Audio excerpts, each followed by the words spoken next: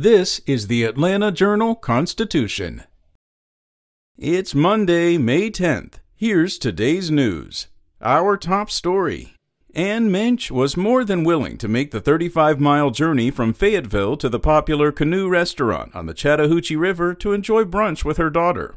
After more than a year of enduring the COVID-19 pandemic, Minch, who grew up along the river near the restaurant, said she is ready to get back to normal.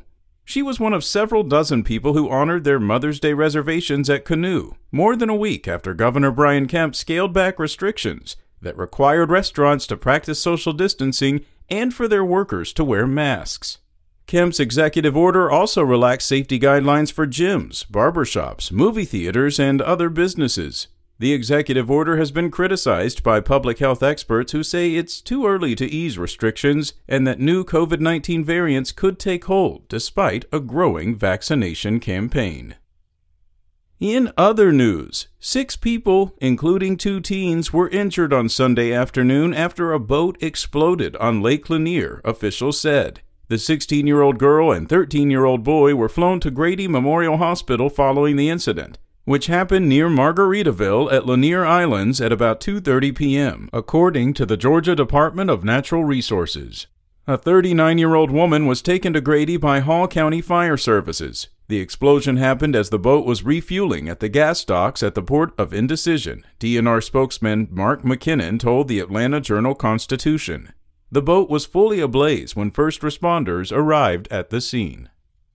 In court news, a trial date for the 3 men charged with the murder of Ahmaud Arbery has finally been set, and a hearing this week could determine if defense lawyers can essentially put the slain Arbery on trial when the case goes before a jury.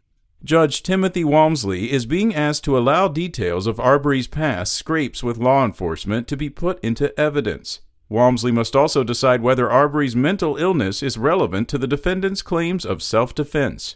The judge, who has set an October 18th trial date, will consider the requests during hearings Wednesday and Thursday. If Walmsley allows the evidence, it will be an enormous victory for the defense and completely change the nature of the trial. As expected, prosecutors strongly oppose it.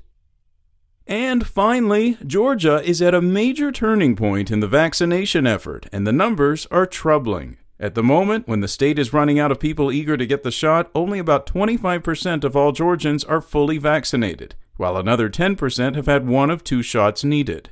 Although no one knows what exact level will constitute herd immunity, Georgia's numbers aren't anywhere close.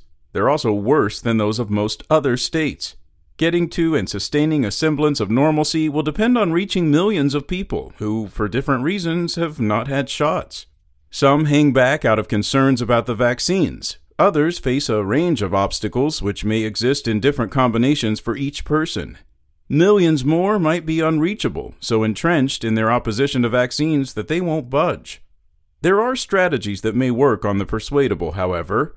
It's just an open question whether Georgia, with its already lagging record fighting the pandemic, can do what it takes.